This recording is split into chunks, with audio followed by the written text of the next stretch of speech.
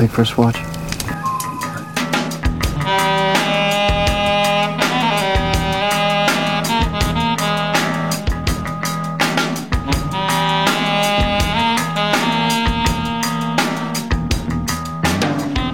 Hello, and welcome to an all-new traumatized episode of the First Watch podcast. I am Zach, and I am not here with Cole, who has graciously bowed out of discussing today's movie, which is James Gunn's final installment to his Guardians of the Galaxy trilogy, that is Volume 3.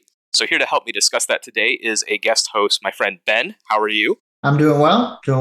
And then joining us as well is our returning guest, Trevor, who was with us last fall to discuss Park Chan-wook's decision to leave. How are you, Trev? Howdy, I'm doing quite well. I'm excited. I always love doing weird lineups, and excited to have Ben here for the first time. Excited to have you back, Trev, to talk about James Gunn.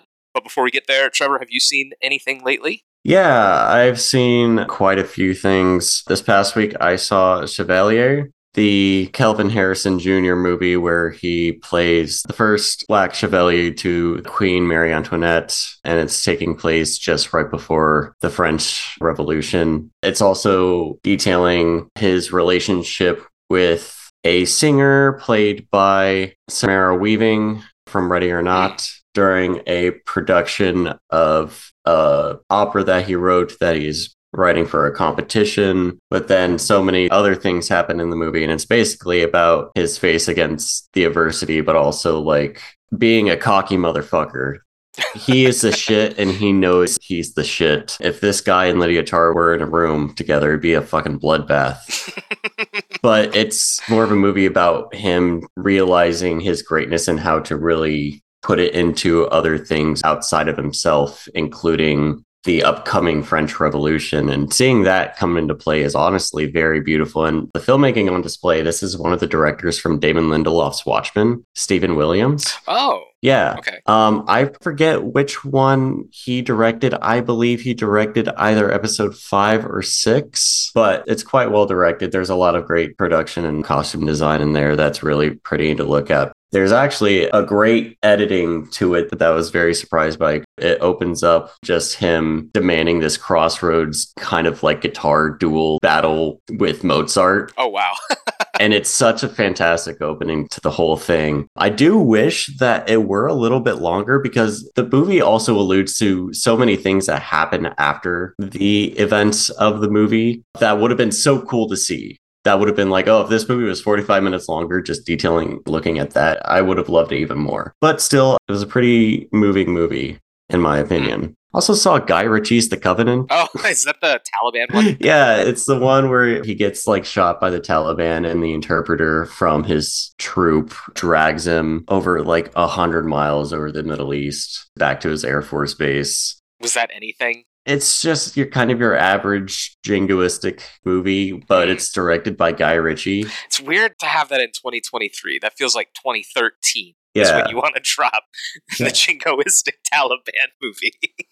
Yes. It's taking place in Afghanistan after the Taliban has taken over. And I feel like Guy Ritchie is somewhat trying to say something about the US's involvement in wars over in the Middle East, but it doesn't really say much of anything. And in the end, it just goes into very indulgent overkill. To do a light spoiler, there's a scene involving Anthony Starr and an AC-130 shooting Taliban on the ground, and it's very absurd and over the top and very baffling.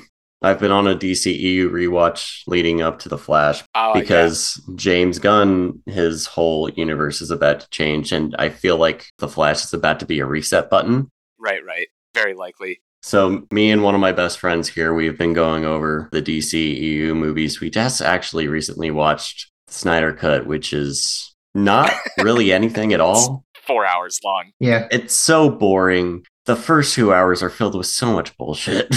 And then when it finally becomes something, it doesn't really become much of anything more than like what BVS is. How much of that movie do you think is just slow motion? How many minutes?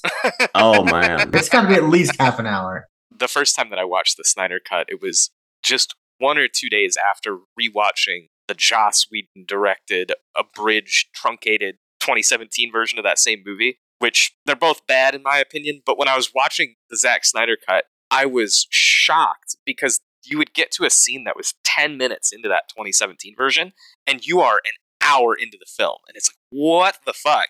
It's so engorged and horribly paced and just really not well structured. So it doesn't really end up feeling like a substantively different film than that one. But every beat of it that you hit, you're hitting it 30, 40, 50, an hour longer into the runtime than you did in the original.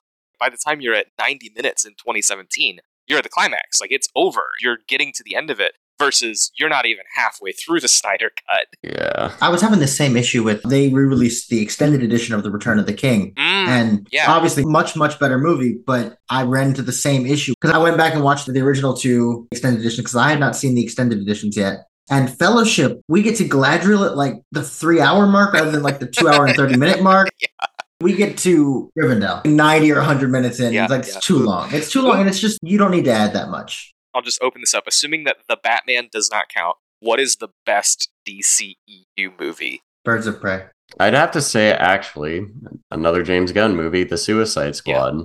We haven't gotten to the rewatch of Birds of Prey yet, but that is actually probably my close second. That's my pick. I think Shazam is probably number 2 for me. I have some issues with it, but I like the spirit of that movie, more or less. I also liked Shazam 2 more than a lot of other people did. Oh, interesting. Yeah. I never saw it. It's very light and breezy. The villains are Helen Mirren, Lucy Liu. They're fun, but it's like, it kind of also is a weird vibes that the Power Rangers 2017 movie gave off. Yep, absolutely. In terms of disappointing sequels, I actually finally caught up with Scream 6. The follow-up to Scream 5 from the directors of Ready or Not. I know that, Ben, you've seen that. Trev, have you seen Scream 6? I have not seen either 5 or 6 yet, despite really loving the original Wes Craven one. I just haven't had the drive yet to watch those ones. Ready or Not is a really fun movie, and I get fucking nothing out of Scream 5 and 6. I feel like, other than Ortega, who is giving it the gas, and I don't even really love her in it, but, like, she's good. Just the original Scream sequels 2, 3, 4, I don't love them, but all of those movies have good casts. All of them are, like, interesting, and they have sexy people getting murdered. And this is, like, fucking anonymous people I don't give a shit about. It just feels nothing. You got Samara Weaving in 6, and she just feels utterly wasted. I don't know. 5 has evaporated from my memory. 6 will last a little longer because there's a ladder scene in it that's really fucking brutal. The ladder scene is great. I really like the ladder scene. And that's it. The first kill in that movie, I think, is neat because of the way that it transitions into the second kill, I think, is neat. But it's pretty much the only thing in the movie that I really think is, like, actually doing anything particularly fun or interesting. Yeah. I don't really dig any of the Scream sequels, though, personally. No. I remember watching Scream 2 on MTV one time and then never really remembering any of it. The other shout for me, just because I watched it last night, I'll be a little indulgent. I got to see the 4K restoration of Martin Scorsese's 1980 Raging Bull. It just crisp, beautiful black and white. That's one of my favorite movies of all time, which I had not seen in years. So it was kind of a long-awaited, anticipated rewatch for me, and I got to see it in theaters where you get, like, just such a gorgeous sound mix and use of music in that to just take you right back into the 1940s when it's set. Really emphasizes how gorgeous old Hollywood, or maybe 50s, 60s, but it's post-code, so it gets to be a little bit more vulgar, a little bit deeper into the psychology of the character. And especially after doing some Rocky and Creed watches and rewatches this year, Raging Bull is also produced by Irwin Winkler. And you can kind of see how Raging Bull ends up being like a much darker reflection of Rocky and boxing sports films, in addition to all of the other great things going on with it. I felt it was rewarding to get back into that after watching Rocky for the first time this year in a long-ass time. That's actually a big Marty blind spot for me. I really, really need to watch. I've been having my eye on that 4K Criterion now. Yeah. I really need to nab that. I own it on Blu-ray, but I have not sat down and watched it yet. Yeah, Ben, I think you will certainly like it a lot. What's funny is I'm interested to see how you think it compares to Rocky, as somebody who really loves that movie. I've seen clips in like maybe sophomore year of college. My film director put a clip on from that movie. Joe Pesci's beating up somebody, which happens in every movie that has Joe Pesci in it. Yeah, but yeah. He's doing the Wilson fist slamming him in the fucking cab door. Right, absolutely. Yeah, that's what it was. And I remember thinking it was really good. And he showed us a couple of scenes of just the actual boxing because he wanted to talk about how good Thelma Schoonmaker is. But that's really all I've seen from it. That's a great Schoonmaker note because it's the first film that she was allowed to work on per the guild rules that you have to be a member of the editing guild, which she was not a part of because they have these rigorous principles of like, you have to be an apprentice for this many years, you have to do all this. And at the point when she was told that, she was like, I've edited an Oscar-nominated film, so what the fuck are you talking about? So 1980 was the first movie where she got to be in part of the guild, and you just feel it in the way that she cut that movie. She's like, she's trying to prove a point about how stupid that was. Yeah. Right. With the Star Wars celebratory day just passing us May the 4th, or as I saw it, on May the 1st. Return of the Jedi came back to theaters. Oh yeah. Ties in nicely with James Gunn. I feel like there's a Star Wars Guardians obvious connection there. Yeah, and it's very interesting, because it's the third one to say goodbye to these characters. Yeah. Well, at least ones we're about to be talking about, but these ones we see again, unfortunately. That's true, although we hadn't from 1983 through 2015 or whatever. Yeah, Force true. Awakens. That's a good point, though. I can't wait to see Star-Lord when he's fucking 66. Oh, God. Pratt just coming out with a cane. It's like, I voiced Mario. I was going to be Indiana Jones. My God. But yeah, it's not my favorite of the OG trilogy, but I still feel it's a very soulful and true to heart film that really caps off that trilogy so well. It has two very introspective and intimate scenes, and both it's between Darth Vader and Luke. Like, talking to him, contemplating, is like, are you my father? Can I save my father still? And Darth Vader's just like, no, Luke, Anakin Skywalker's dead. And Luke's seeing it and was like, damn, yeah, no, my father's dead. Then it goes back to the other scene, my other favorite scene in the movie, where the mask is finally off. Literally and metaphorically, the mask is off on Darth Vader. There's the line, which is probably my favorite line in the movie. He's trying to get him off the exploding Death Star 2.0. And it's like, I still need to save you. And Darth Vader just says, you already have. Then he just dies. It is a very short and sudden death. Like, it still catches me off guard how quick Darth Vader actually dies in that scene. Like, he only says a few lines after he takes his helmet off. But I think that little moment just really sells that whole thing for me, despite being somewhat repetitive in that final stretch. Yeah. Goes between, Han and Leia at the shield wall. Now it's Space Armada going into the trap, but then it's Luke and Vader. Goes in between those three for 20 minutes, and not really that much happens in those 20 minutes between those three scenes. But also the Emperor's great. Yeah. Yeah. I fucking love Ian McDiarmid. He is having so much fun. He's having so much fun. I feel like even if you're like not so much a fan, you can at least appreciate that performance in that one, because it's such a satisfying reveal to the Emperor. Yeah, I kind of have an issue with the Emperor overall in Star Wars, and one of the reasons for it, particularly after Episode 9, he represents absolute evil. And in this movie, Return of the Jedi, where like the idea is the redemption of Darth Vader, having an absolute evil sort of feels like not correct somehow in the grander scheme of Star Wars. But I think in this original trilogy, they do such a good job of mentioning him and building him up. And then when he shows up and he's got the fucking Crayola guards, that's just such a great moment. Yeah, absolutely. He has a real sense of menace, but he also, I feel like even in that film, you can see to an extent why Anakin found him seductive, because Luke finds him somewhat seductive. Luke knows this is a person he should not trust. And I think there's moments where he almost listens to the Emperor. I think you're right that it's weird that there's just this ultimate evil. But I think in those films, it works because he is a symbol of what Anakin gave into, and Luke is kind of the symbol of what can bring him back. So Vader's in the center of this weird love triangle with Vader. Well, not love triangle, but hate triangle, I guess. It works nicely, I think. But that's the only thing that works. That is the only thing that works. No, that's not true. The scene with Yoda is good, and the scene with Leia is good. The scene where she figures out that she's his sister. The line that always gets to me is, I am a Jedi like my father before me, where you have that great little costume design thing where he's in that black fit for the entire movie, which I think is sort of meant to represent a tentative move into the dark for Luke, which I don't think that the movie really does a great job of making you think that that's a possibility. But in that last scene, you see it open up and there's like that little white flap on his collar when he's doing that. You know, there's that great callback to it in The Last Jedi, that moment that everybody bitches about, where Luke is about to kill Kylo. It's like basically a shot-for-shot remake of the thing where he's like wailing on Vader and throws the lightsaber down.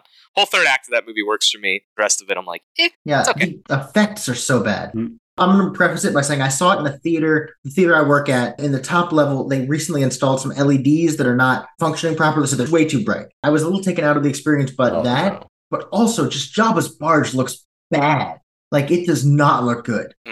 There's a lot of specialized additions to both A New Hope and to Return of the Jedi. Empire's pretty spared for that stuff, although the color shifting is a little bit weird. So you have shit like in Return of the Jedi, there's like a Men in Black music video, basically. There's like a dancing CG alien doing a music number. My God. Or like even the ending, I think they added that like yub-nub thing where you see some of the characters. When you see Anakin's ghost at the end of Return of the Jedi, who is the ghost? Do you see the old man? Christensen. Fuck that. That's so stupid. I mean, I get it. I understand. That's like the last human form once the prequels came out, but stop. At the end, he adds all these shots of like all the planets that were saved, and one of them includes Gungans, and I'm not happy about that either. No, why are we doing this? There are no Gungans in the original trilogy. Get this out of my face. Right, exactly. But you're right. The good scenes are so good that I can't hate it, but damn, it doesn't click as a whole for me. Honestly, hearing your case, I super get it, because that first half is entirely Jabba's palace, including that Yoda scene. That first half is just a weirdly paced monster. It plays like an SNL type bit to me, like a sketch where people show up and make escalating offers because it's like the droids show up and then Leia shows up in disguise and then Luke shows up and it's like, oh, Lando's here too. And it's just kind of like building and building and building and building on itself like a comedy set piece.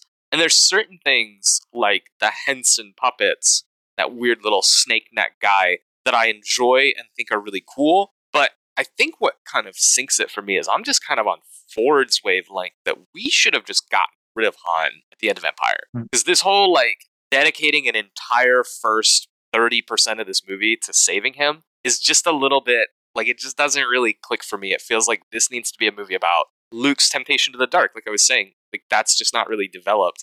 It feels like he needs to be off on his own, figuring that part of it out. And maybe, like, this is what Leia is doing. I don't know. I'm not trying to rewrite a fucking 40-year-old movie, but it's, when it's working, it really feels inspiring. There's a lot of emotion in it. When you get to, like, the composited space battle at the end, I think it's pretty dazzling, and you see the technical heights, but especially coming off of Empire, which just feels so perfectly structured and refined, it can't help but feel like a step down, I think. Absolutely. I wish there was more Leia in that film too.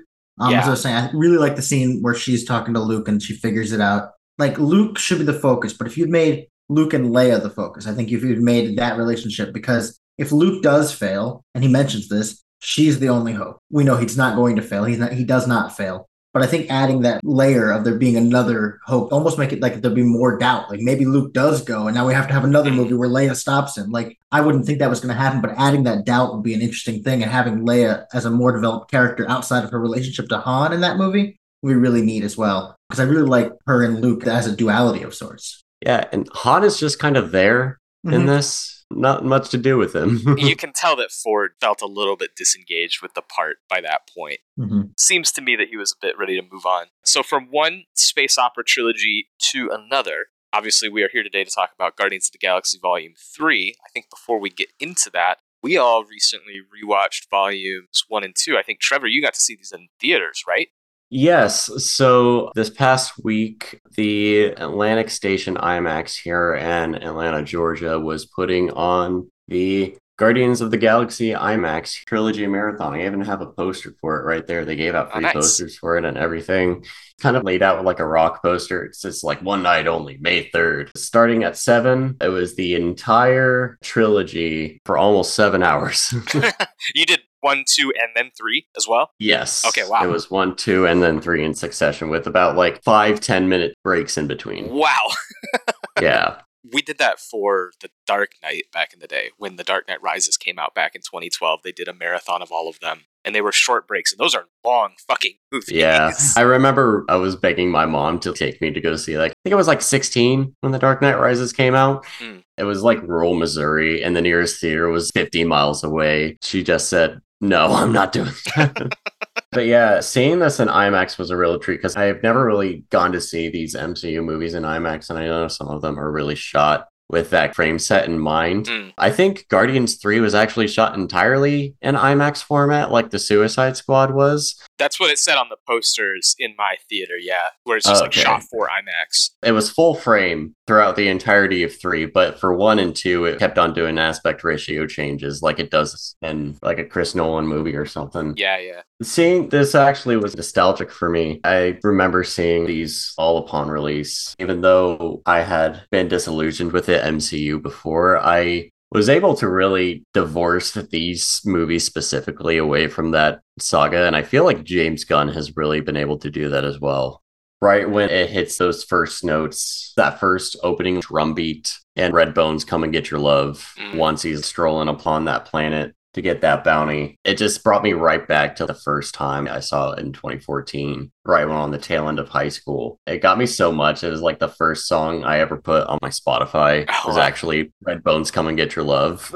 One thing that jumps out right away during that scene when I revisit this movie now is just how different Chris Pratt looks and feels in that movie, because that casting is coming right off of him being in Parks and Rec. He had not yet been in any of the Jurassic films. I don't think that he had done Lego Movie, or it was the same year as Lego Movie, maybe. I think it was the year after the Lego Movie. Okay. 2013. So, like, his name had become bigger, but he obviously, as a shirtless scene or whatever, he'd already got trimmed down a bit.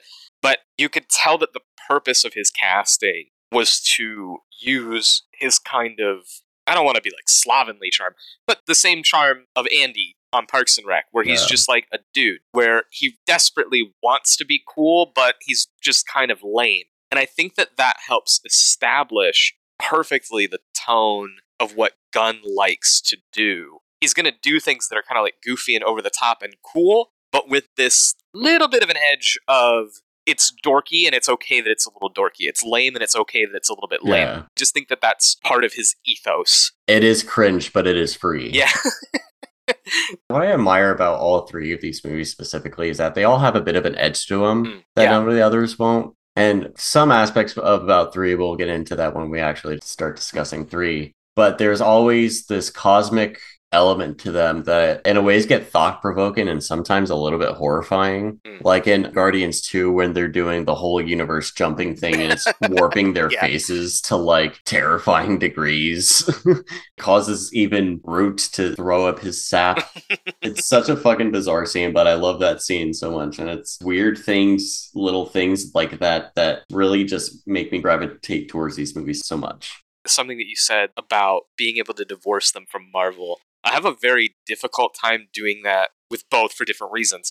With the first one, that to me, it's my second favorite movie of the entire MCU. I think that it's got this really airtight script, and it almost represents like a perfected version of what Marvel had been doing up to that point, with more personality, so much so that almost everything after 2014 has been trying to capture the spark, the magic of that tone and how brisk it is and how it just seamlessly brings you into a talking tree who all he says is I am Groot, and Drax who has no sense of irony, and Rocket Raccoon who's like a little sadistic mutant with guns, and it just brings you right into the heart of this weirdness, but ultimately it feels really attached to the whole Infinity Saga. Obviously Thanos as the main villain kind of comes from these movies. Like, that's where he's grounded because of Gamora and because of Nebula. And I think 2 is the one where, like, even though it directly leads you into the events of Infinity War, 2 is almost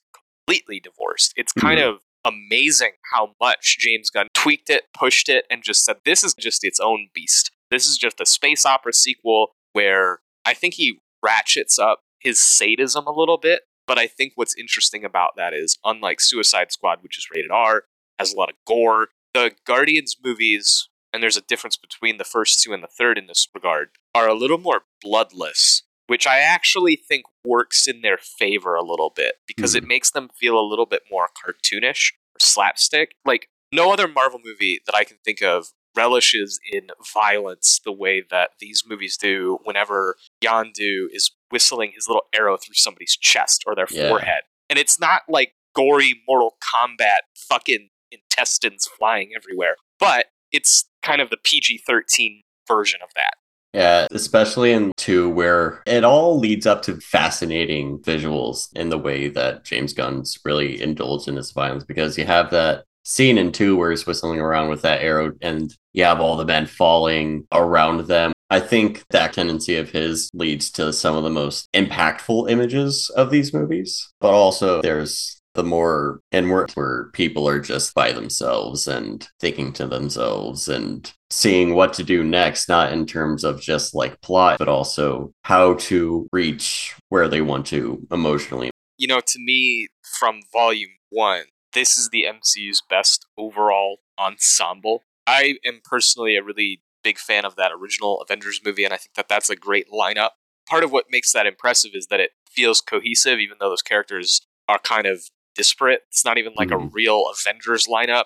You know, it's kind of makeshift of the MCU's version of that, but they work really well together, and that's impressive to me. With Guardians, it feels built from scratch with care, and they start off and it's a great ensemble with personalities, and then in 2 and 3, they really do a lot to dig into them, to deepen them, to complicate them, where you've got Nebula is pretty much just like a hard, fast villain character in the first movie, although with her own motives, to where she's turning throughout 2, and then when we get into 3, it's like a completely different status quo with her. And that feels like an organic path that the character took through those 3 movies, which is not something that I would ever say applies to any of the other Marvel series. Like, Captain America seems to just kind of believe whatever the movie needs him to believe that he's in at that moment. Right. And it doesn't really matter how continuous it feels. And I think that that has everything to do with James Gunn being the singular voice, not the singular voice, but the kind of authoritative voice from movie 1 to movie 3 with these characters.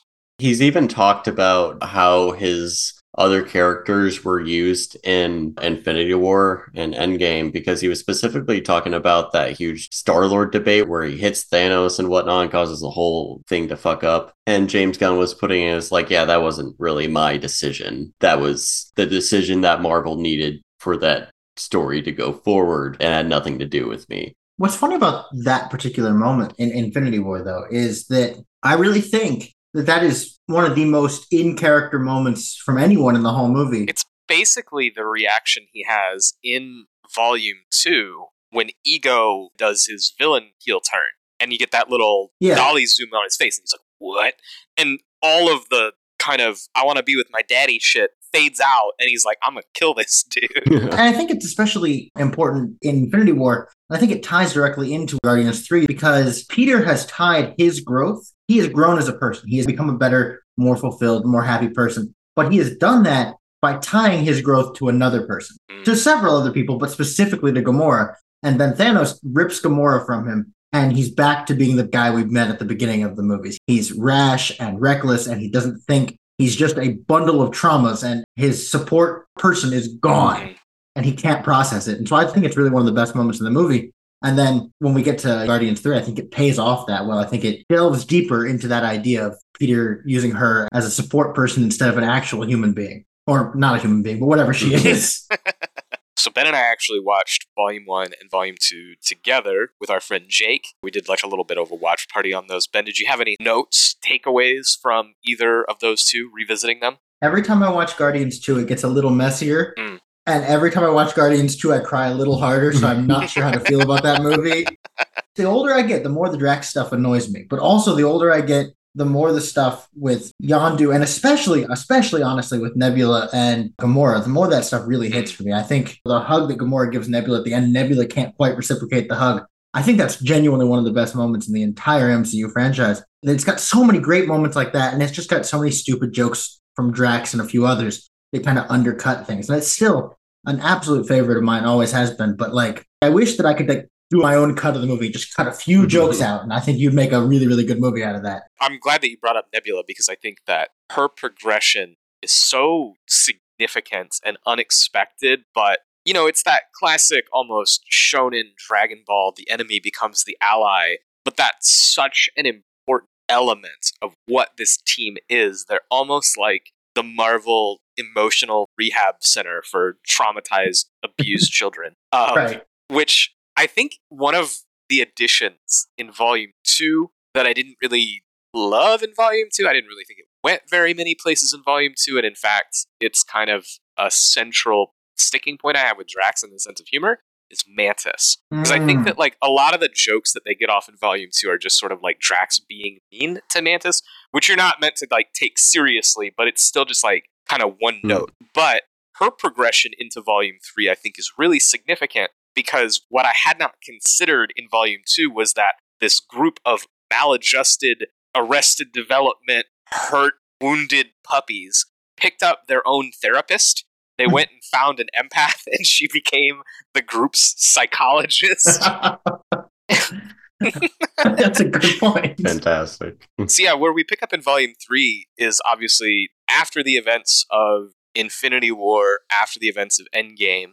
Gamora is dead. Gamora lives. There's a past iteration of her that has basically been spliced into the present timeline. She's no longer with the team. Quill is just in the fucking dregs about this, both because he has not processed the woman that he loved dying, and because the woman that he thinks is the woman that he loved does not love him back. He's almost displacing his grief onto his romantic disaffection. Rocket is, doing his best to hold his shit together. Drax is doing Drax stuff. Groot's looking big. Groot's looking thick. And what I thought was kind of interesting during that whole little opening segment where Rocket's walking around listening to Tommy York and Radiohead's Creep, which is a great little opening scene where we get reacquainted to the Guardians, who are now posted up on Nowhere, which is their base of operations, a big skull floating in space. What was interesting to me is that it seems like Nebula is the closest thing that this group has to a real no-shit leader, which fascinates me, because she would probably be like, I'm not even a member, blah, blah, blah, blah, blah. But she clearly is the most, of everybody there, this one-time torture victim and one-time murderer is the most, like, adult, head on her shoulders, thinking about where we need to go as a team of anybody there. Yeah, she's pretty much the Rock of the group. And, man. Yeah. Things have gotten bad if she's your Rock, yeah. Yeah, despite Swole Groot, despite Sad Rocket and Drax just beating up stuff, something ain't right in this group, and it all leans on her. In the third one, she's emerged into not just a leader, but a protector. Mm-hmm.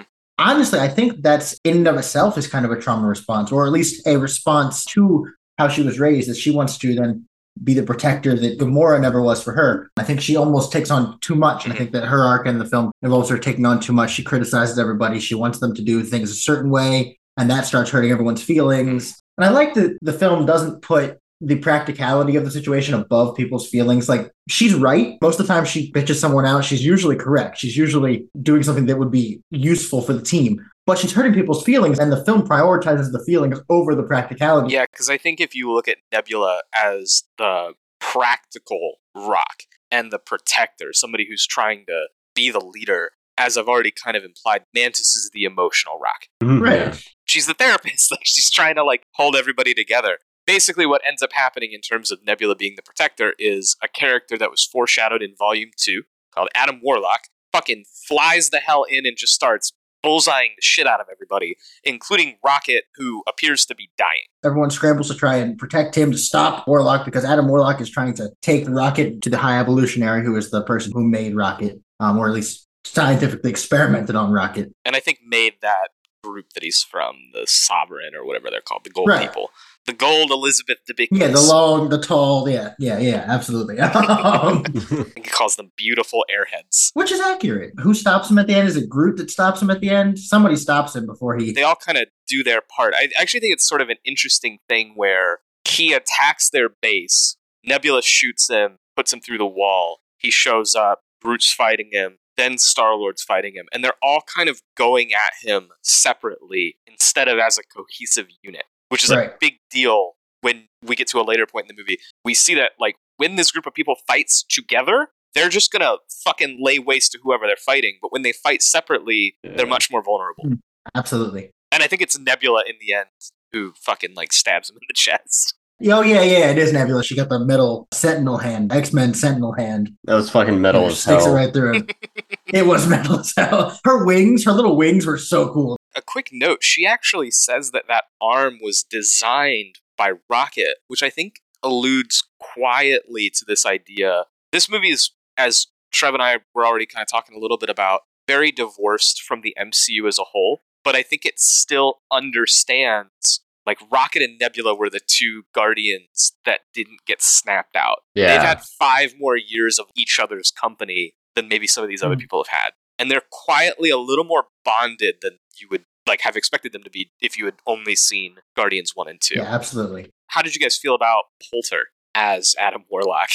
I really think he's great. I think that he is... So Warlock in general feels almost tacked on. He feels like a plot device to get Rocket from one place to another, to get Rocket in serious physical condition so that the plot can commence. But I think that the way he plays it, the mama's boy thing that he's doing, even he is an abused child. Like everyone in this film is an abused child. And I think he plays it well enough that it does work, even if I don't feel like it's structurally well written, but he gives it everything. And I think he's a joy to watch. Mm. Although I really like him and he's charismatic in the role and so funny, there's a part of me that I wish he had a little bit more stake in it. Even though I really do love this movie, I do think there could be a lot more done with him. However, I feel like there are other pretty cataclysmic things that happen towards the end that he is involved in that I do think is pretty satisfying. But there's still this pretty meaty segment of the film that I was just like, oh, I kind of wish he was here.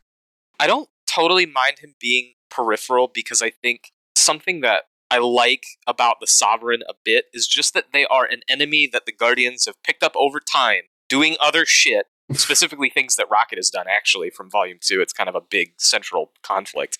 But it's this idea that the world is big, and if you fly around the galaxy long enough, doing enough stuff, there are just going to be some people that continue to harass you no matter what else is going on, or they get involved in these other plots. And so it kind of helps, even though it feels a little unfocused or like it's extraneous, that helps to kind of make the world feel a little bigger to me, actually. Here's another example of that, is Gamora, the version that lives in this world, has been dispatched, and she now hangs out with the Ravagers, with Sylvester Stallone and the former compatriots of Yondu and all those guys. And she's with a Ravager faction. And I think one of the important implications of the movie, just like the whole 5 years between Rocket and Nebula, is that time matters too, even though it's not necessarily part of the adventure that you're seeing. And I think that that's something that Gunn is keeping in mind with the screenwriting of everything, is that there are relationships and conflicts that almost happen outside of the frame that come into the frame of time because of the adventure itself. And I think that that gives it a truly comic book flair. I think that this movie feels as much as any movie I've ever seen like reading a full arc of comics, which makes it structurally a little funky, but at the same time, it just feels like you're getting absorbed into this full world of science fiction and gross oddball shit. Yeah, I was thinking how much I was relishing in the OrgoCorp sequence. Yeah. Yes. Oh, God. That set is so off the fucking wall bonkers, like once you're thinking of it, because it's a whole like facility built off of like, is it organs? Yeah, it's like biological material. The surface of their little space station has like little hairs. Oh yeah.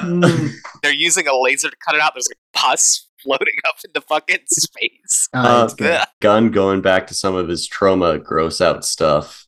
Which is as much as you can put in an MCU PG-13 movie. But it was properly gross and properly cosmic and weird. Just funny, just kind of joyful and creative. And I think relative to a lot of newer MCU stuff, I just thought that the sets in this were quite well done. Whether you're talking about on Nowhere or in the OrgoCorp or when we get to the High Evolutionary, just a lot of environments that feel creative and realized in a way that not every Marvel movie can say. You mentioned it feeling very comic booky, and I want to piggyback on what you just said and when you mentioned that it was very comic booky. One of the most famous comic book arcs of all time is the Dark Phoenix arc. X-Men, Dark Phoenix, wherein Jean Grey gets possessed by the Phoenix Force and becomes a monster, effectively.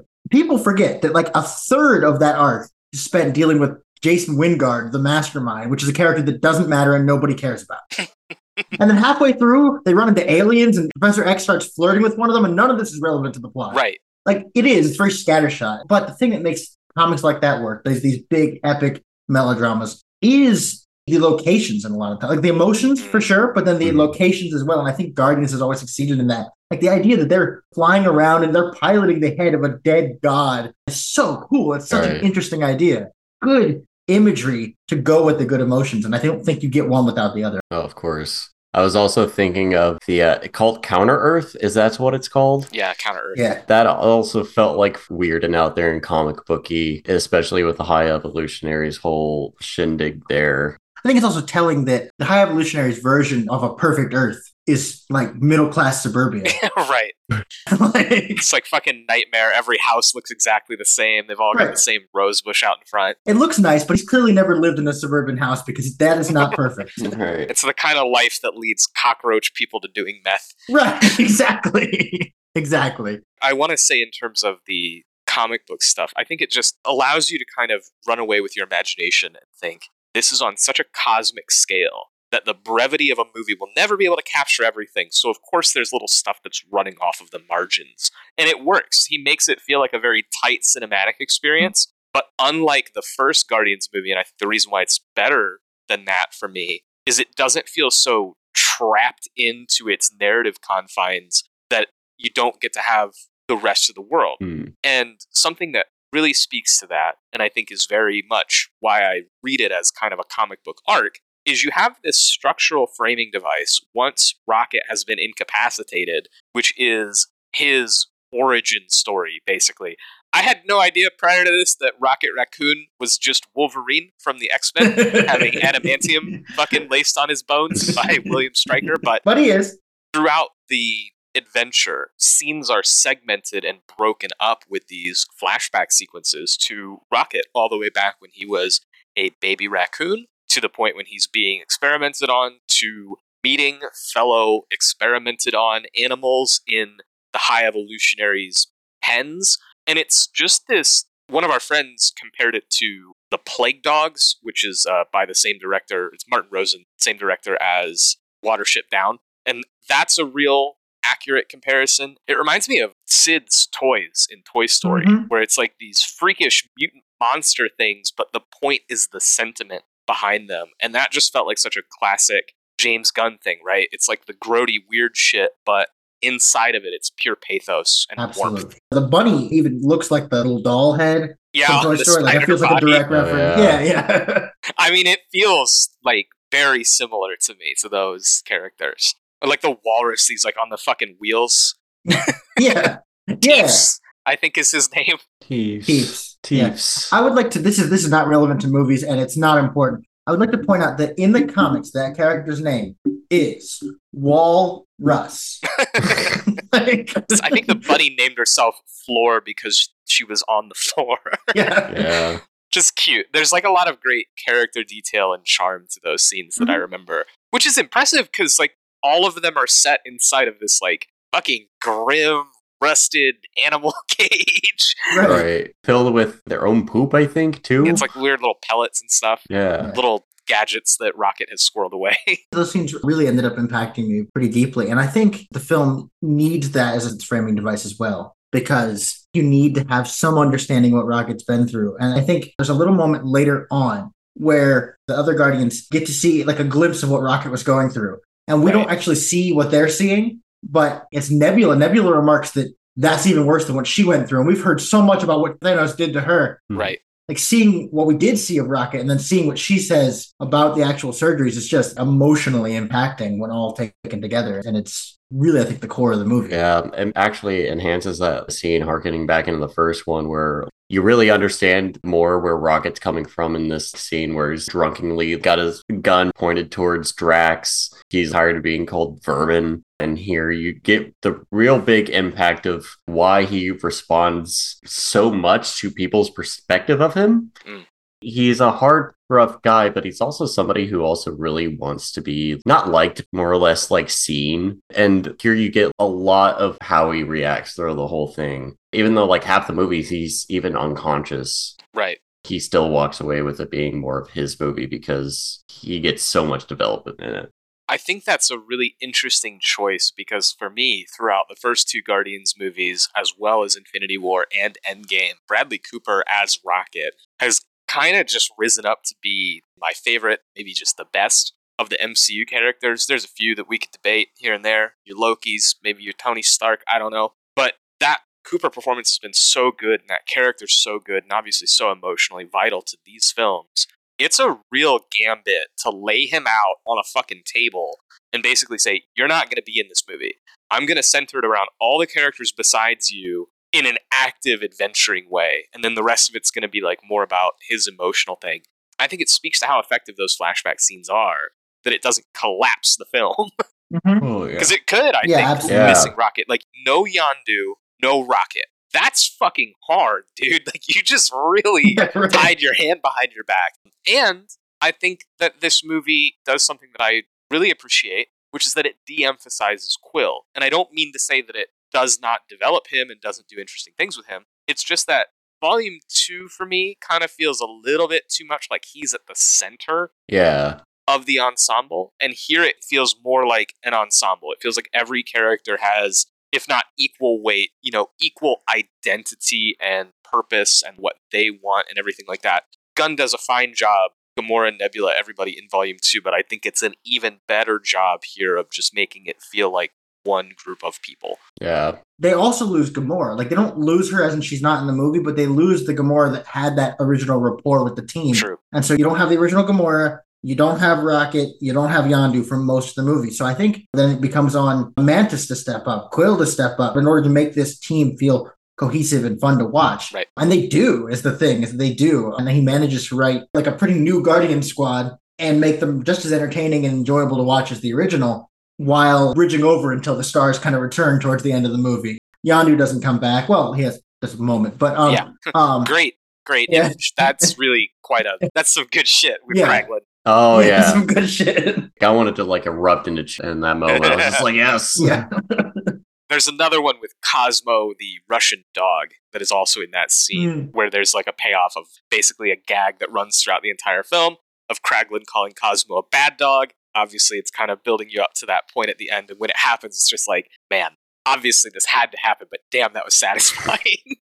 Right, it was, yeah. It's kind of how I knew I was receptive to the film, is like the things that I saw coming still did what they were supposed to do. So I want to talk about two things really quickly. Two characters who we might consider to be very opposed in this film, even though they don't necessarily go face to face. One of them is Mantis, who I've already brought up, really dialing it back to Nebula. Nebula's frustrated at what we're talking about. She's frustrated that Quill's being a sack of shit. She's frustrated that Rocket's on a table. And she's kind of laying into everybody. She's particularly laying into Mantis and Drax, who admittedly fuck up a lot. Yeah. We love them. They fuck up a lot. Right. And there's a particularly great confrontation that she has with Mantis, where Mantis challenges her two things. One, why is it that you are so obsessed with competence? Why is doing things right the only thing that you care about? Which I think is a really interesting thought. And then two, that Drax is the only member of the team that doesn't hate himself, even though he has also suffered profound loss, which we know because he talks about it a lot in that first movie, losing his wife and kids. It's a really interesting thought about how the self-destructive tendencies of this team harm the team as much as any of their enemies do. And I think that that's really compelling to me. And it's something where in that argument between Nebula and Mantis, you can see Nebula get pissed and then go, fuck, she's right. Damn it. Yeah. Which I think is really great. There's a moment right after that scene with Drax, where Drax kind of proves it doesn't matter so much about competence and being the correct one all the time, being right all the time, being strong all the time. Really like that whole scene because it just feels like Nebula's entire worldview just gets shattered in a moment because she built herself up about being the best because that's what her father wanted. Supposed to be the best, supposed to win. Exactly. And she's improved. She helped kill him, but still she needs to be the best. Exactly. That all really just ties into what I feel is the film's central message, and that is accepting people for who they are, but also giving them the support that they need and not really trying to fix them despite their flaws. Nebula can't really fix Mantis or Drax, but they can learn to process Nebula getting over what she doesn't like about Mantis and Drax, but also it's the central conflict between the High Evolutionary and Araka Raccoon, because High Evolutionary is basically just a eugenist Nazi scientist. Right. And Rocket says the lines, you weren't trying to make them perfect, you just didn't like the way they were. It's a lesson that everybody learns in the group, because Nebula learns to accept Drax and Mantis, but also Peter accepts that, yes, Gamora is alive, but this is not the Gamora that loved him. This is the Ravager Gamora who finds a lot of happiness and glory in fighting along the Ravengers and not being in love with Peter Quill. Right. Which I think is a really cool and mature thing to put in a movie like this. Moving on is healthy and not hanging on to that shit. Seems like every one of these movies are kind of pussyfooting around confronting challenging emotions. And this is kind of why I admire also, this is probably the most mature these Guardians movies have been regardless as well, because like it's a little bit more grim and a little bit more serious because it's dealing with literal animal cruelty and eugenics to a certain extent. But it also has a pretty hilarious F-bomb. Yeah. A gruesome scene where Rocket Raccoon just rips apart the High Evolutionary's face, and a literal otter gets shot. Yeah. God. This is as dark as it's going to get, but this is what PG-13 is all about, baby. You said something a second ago that I wanted to go back to. Evolutionary? No, it was Gamora. Oh, yeah. Go ahead. Yeah, Gamora. I think my favorite bit is when she, at the very end, goes back and, you see her with the Ravagers again. But the part that I really, really like is she almost extends him an olive branch of sorts. She's leaving, and he's accepting this, and she says, I bet we were fun.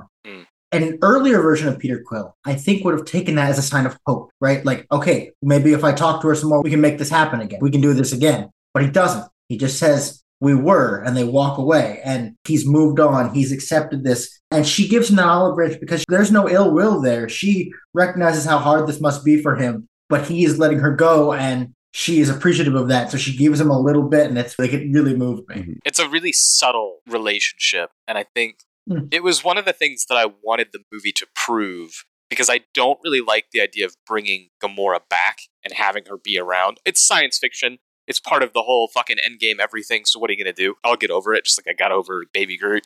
Yeah. But it was really important to me to see that this script and this film treated Gamora like a new person, because she is a new person. And that was kind of where I started off with Quill, and it's almost obvious from scene one. He needs to grieve this person that he lost, but he doesn't know how to do that because he can't quite accept that she's gone when she isn't. And that's like a really unique problem for like these spacefaring characters who are in this sci-fi world. But I think that they do a really incredible job of asserting that she is her own person, demonstrating that she is her own person. Even when Gamora gets involved in the conflict, she makes a choice to be involved. She makes a choice first to stay on the ship and not be involved, because she's like, that's not part of my fucking deal. But then eventually she does get drawn into the action, again by Adam Warlock, but also because she finds reasons to invest. And I think that that's important because it just shows that she's, like any other member of this team, making a choice to be around and to engage. The other character that I think we just have to shout out is that High Evolutionary who's played by Chukwudi Iwuji. Fucking awesome, sadistic, nasty villain performance. Oh, yeah. Absolutely loved it. I'm tired of empathetic villains. This was a real shot in the arm of just a dude who is vile. And for me, after the first two Guardians movies center around degrees of parental trauma, Peter losing his mother, Peter's conflict with his father, the two daughters of Thanos, this is one of the most impactful kind of like quote-unquote father figure type villains of this whole series to me. Obviously, he's just a scientist. He's not anybody's biological father in the film. But his whole deal about like, no, you have to be perfect and you have to be the way that I made you. And then getting mad about the kids that he made that are just like, it's only rote memorization. They don't have any real intelligence. I mean, it just sounds like a dad to me. It just sounds like one of the world's shittiest fucking fathers. And one of the things that I think is so profound and works for me so well about the movie is that it shows how being this perfectionistic parent does not create a perfect world. But just because the people that he makes aren't perfect doesn't mean that they should be fucking eradicated. They still have a right to life even if they are abominations. That much of it kind of reminds me of Lilo and Stitch. So that's a good note for me because I love that movie. I'm trying to remember this one movie it kind of reminded me of. Has that same kind of villain model, but I can't get it off the top of my head. Control freak, just like you gotta be like this, gotta be like this. Perhaps maybe Blade Runner a little bit with Tyrell. There is kind of a Dr. Frankenstein-ness to the dude. In yeah. just like the most basic way, just mad scientist. Yeah, oh yeah. Something I think is interesting here is that in a lot of films that feature, a villain who's like, I want to make things perfect. We run into Nazis all the time, and Nazis have a very clear set of goals. We all know what the Nazis' goals were. We know what their version of perfection looked like. The version of perfection that the High Evolutionary looks like doesn't really make sense to me as a version of perfection, or really at all. He uses American middle-class suburbs, but with animal people as his perfection. I think you could interpret that as just, these are the confines of the movie. It's not that serious. But I think there is an angle to him. Even he's not sure what perfect is. I think he thinks he'll know it when he sees it, but I don't think that he actually has a perfect in mind. I don't know if that's how does one come up with perfect? What is perfect? I think that's really well represented by the fact that he thinks that Batch 89 that Rocket comes from is 100% expendable, but by the end, he's the only creation that he seems to be single-mindedly focused on capturing and studying because of Rocket's creative intelligence. And so it's like, even when he made the magical, that's like, oh wow, I created this raccoon that's so smart, he didn't even realize that he had done it. He thought that he, fucked up. He was so arrogant that it knocked him off balance when this little raccoon knew more than he did. And it freaked him out, basically. Right. What do we think about the soundtrack? Oh, yeah. I was about to actually lead into that. It is very different a little bit. It's going into that 90s edge. It opens on Radiohead's Creep for the opening credits, as opposed to Come and Get Your Love or Mr. Blue Sky. Right. Yeah. So, it's James Gunn getting serious. It's just this is a far different tone than what we're used to. You got a Flaming Lips track. Yeah. On there. Do you realize? Perhaps my favorite needle drop of the whole thing, though, is We Care a Lot from Faith No More. I thought the scene with them walking to that specific song was Pinnacle Guardians. Yeah. Do you remember where that shows up, Ben? I think it's like a light fight scene. It might be... Is that when they're walking out of the Orgo Corp altogether and they're injured? Yeah. Shit, Nathan Fillion's flying around behind them? Yeah, which I thought was a good place to drop that. They also, at the beginning of the Orgo Corp scene, they needle drop In the Meantime by Space Hog, which was used in the trailers a lot.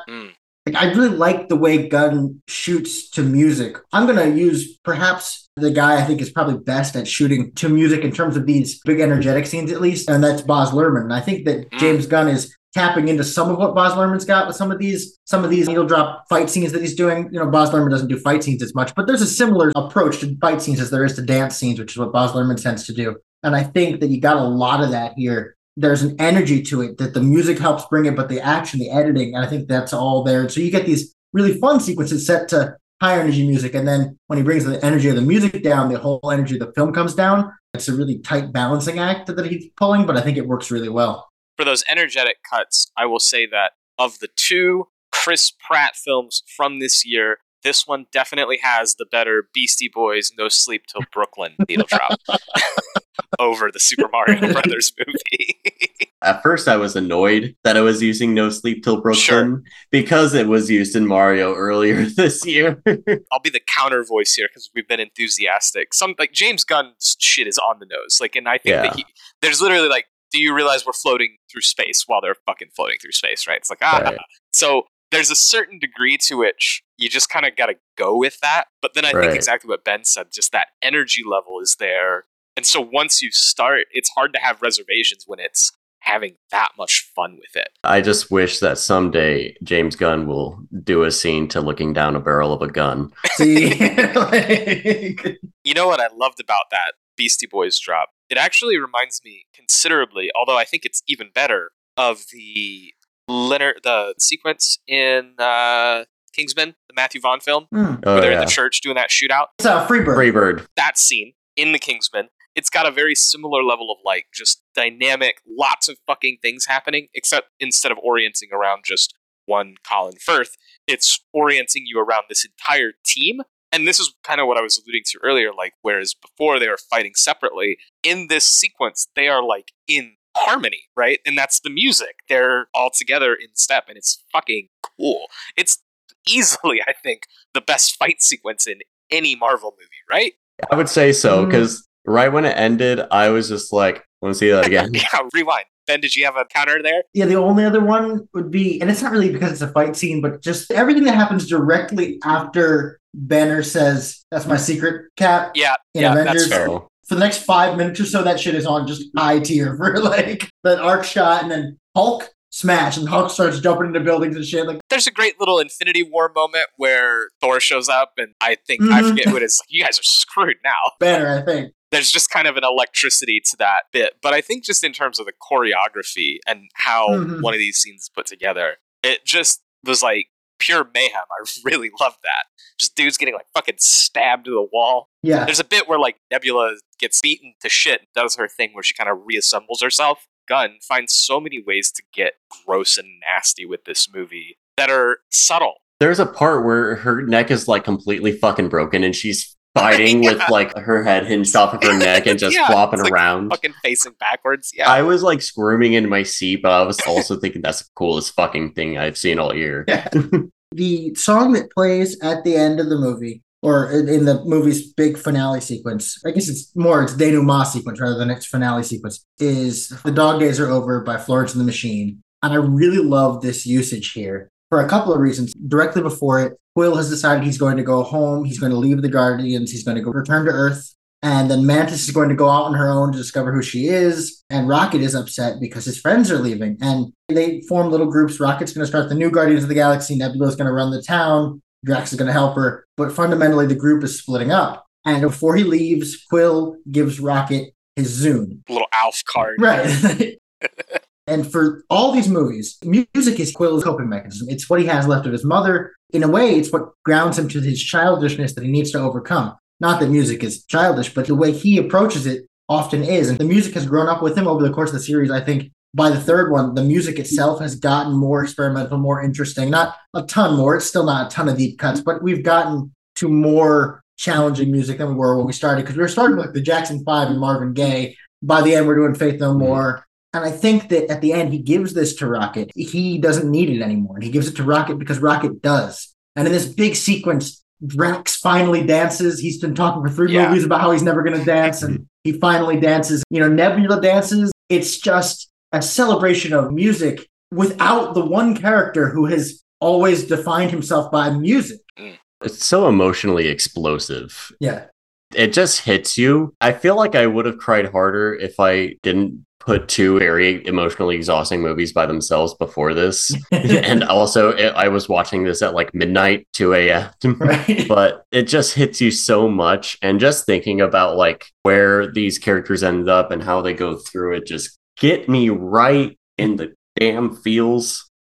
It's such a satisfying send-off to just about everybody. And I really love the way it ends too, especially with that song.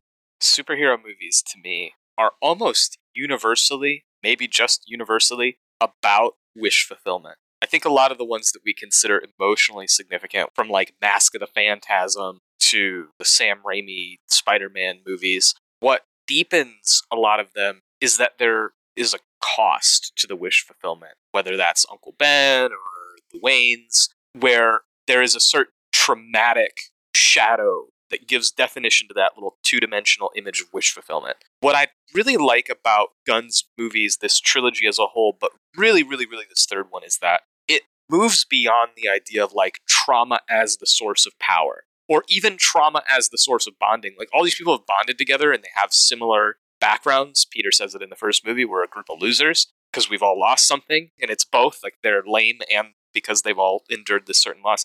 But what brings them together is not their loss. It's their togetherness. It's their family that they're able to build together. It's the affection and acceptance that they're able to give each other. And at the end of the day, to have Gamora, who, is not the original Gamora, walk back into her world of family with the Ravagers, to see Peter walk away from this, it suggests a level of maturity to say, like, we've built enough of a family and a home, enough of a loving core, that any one of these people could come back at any time. And so, of course, they need to leave and go be themselves too, just like a real family does. There's something really captivating, I think, about how Gunn has rendered these characters, brought them to this point, and even kind of gestures that it'll keep progressing. That Rocket and Nebula and Drax, they all have work to do, that there's still a future ahead for all of them. Even if we never see a Guardians of the Galaxy Volume 4 again, the world keeps going, the story keeps going, even though the movie ends. And that's really quite something for any US blockbuster, let alone a Marvel movie in whatever phase 5 that we're now in. The follow-up to Quantumania, quite a bit better, it seems like. Right, and this feels more final than Endgame feels. I agree. We reached the end of the road with so many of these characters. Like, I'm convinced we're going to see, like, probably 2 or 3 of these, unless there's, like, a TV show with some people. Kraglin and Cosmo on Disney+. Let's get that booted up. Right. Trev, thanks so much for coming on and talking about the Guardians trilogy with us. This has been great. Glad to have you back again. Glad to be back. It was so exciting talking to you and Ben. Always love talking to y'all about stuff. Anytime y'all need me back on, I'm glad to hop. We will certainly keep you in mind and talk to you in the future, man. Have a good one. You too, man. Ben, you want to drop any closing thoughts? I have one silly one, and then I have an actual one. Shoot. The silly one is, there's a song that plays when they're on Counter Earth. It's this like really like upbeat, poppy Japanese song. I looked this up. It is a J-pop rendition of one of Chopin's waltzes. There you go. We needed one absolutely ridiculous deep cut. Thank you, James Gunn. Right. Yeah. He has. I mean, he just doesn't use them. He said on Twitter about he's always gotten the songs he wanted except one for this movie. And I wonder if he because clearly I feel like he has a deeper knowledge of things, right? And I wonder if he specifically dumbs it down a little bit for Marvel's purposes, or if these are just what he went with. Yeah, it's hard to tell. There's a lot of it where it's just so contextually appropriate that it couldn't have been another song. Like, you wouldn't go with another Fleetwood song besides Break the Chain. Because Break the Chain is the one that makes sense there. Versus, No Sleep Till Brooklyn, you probably could have done any number of Beastie Boys songs right there. Just because what you need is the energy. Absolutely. You could have thrown Sure Shot in there and that wouldn't have been a problem. You could have thrown in Fight for Your Right if you needed to. But I think then there's a certain level of cohesiveness of getting the same level of songs. And at least in volumes 1 and 2, that's his mom's favorite pop songs from the radio in the 80s. It's a little bit of a different sensibility for the first 2 at least. Final thought. I had a final thought, but it's going to... Oh, you mentioned Mantis a lot. And you mentioned Mantis in relation to Drax. One of the things I think... It's a bit of writing that I think Gunn has clearly evolved since 2014. Because Gunn famously had all those tweets, the very inappropriate tweets. And I think some of that even carries over into Guardians 1. At the end of the movie, Drax calls Gamora a green whore. Yeah. Which doesn't make any sense because he'd have to literally think that she was a prostitute because he doesn't understand metaphor, which is not a big deal. But I think there's a meanness to Drax that kind of gets damped down over the course of the series as he grows, and more importantly, as Gunn grows and realizes that the way in which he used to joke is no longer appropriate because the whole thing feels like therapy to him. Yeah, totally. He's doing therapy through these movies and he's growing as a person. So Drax is that. Yeah, there's so many parental strife, found family. There's even a moment that I love in this, speaking back of Mantis, where she does a Nazca and the Ohms moment with the type of alien that you see them fighting in the opening scene of Volume 2. I don't know what the hell that's called, with the tentacles and the big rows of teeth and the rainbow vomit, where she pacifies all of them. And I think it's just an interesting progression from movie 1 to movie 3 of not just getting softer, but getting more human, getting more emotional. And then also having a raccoon rip a man's face off. Right, because that's awesome. You have to include things that are awesome. Absolutely. This is my favorite James Gunn movie. Not quite my favorite Marvel movie, but it's pretty damn close. I feel like if you turned on Avengers and then you turned on Guardians 3, once you can own both, I feel like it'd be pretty equal. If not, there's not a lot of separation there. Either way, really pleasant. I wouldn't even say surprised. I was going to say pleasantly surprised by this movie, but just, it was pleasant. It met my expectations. It exceeded my expectations. Yeah. It was the movie that it needed to be, and it felt like a really tender way for Gunn to say goodbye to these characters and to this series. Absolutely. You mentioned in your review, you said, this is the movie Gunn has been trying to make for years. Feels like it. I think that's 100% accurate. I think, honestly, it's helpful that he's talking about doing Superman. Superman is not a scumbag, but he's been making films about scumbags for the last 10 years. And I think that he needed to finish making films about scumbags so he could make a film about Superman. And I'm not sure that he can make a film about Superman. But I feel like if he's going to, he has to get the scumbag out of his system, if you know what I mean. He has to feel like he can be a good guy again. What I think this movie shows is that he's got a capacity for understanding all of the characters, including the villains. I think that he understands the importance of family really well, especially like adoptive found families as the Kents would be. And it makes me think that even though I'm not sure that he would nail it, it makes me more optimistic that he could. Yeah, agreed. It might be an important step for him to move on from delving in the muck, which is what he's doing. He's delving in the muck to get himself out of it, but maybe it'll be helpful to stand out in the sunlight for a while, if that makes sense. Yeah, totally. Well, I think that about wraps us. Thank you, Ben, for coming on and talking about the Guardians of the Galaxy movies. Thank you, everybody, for listening. If you enjoyed the conversation, please do check out our other episodes. This one's fallen right in the middle of our Czechoslovak New Wave series, so do check those out. We've got previous MCU stuff. You can listen to us talking about Wakanda Forever. And yeah, that's that. Thank you all for listening. Bye, everybody.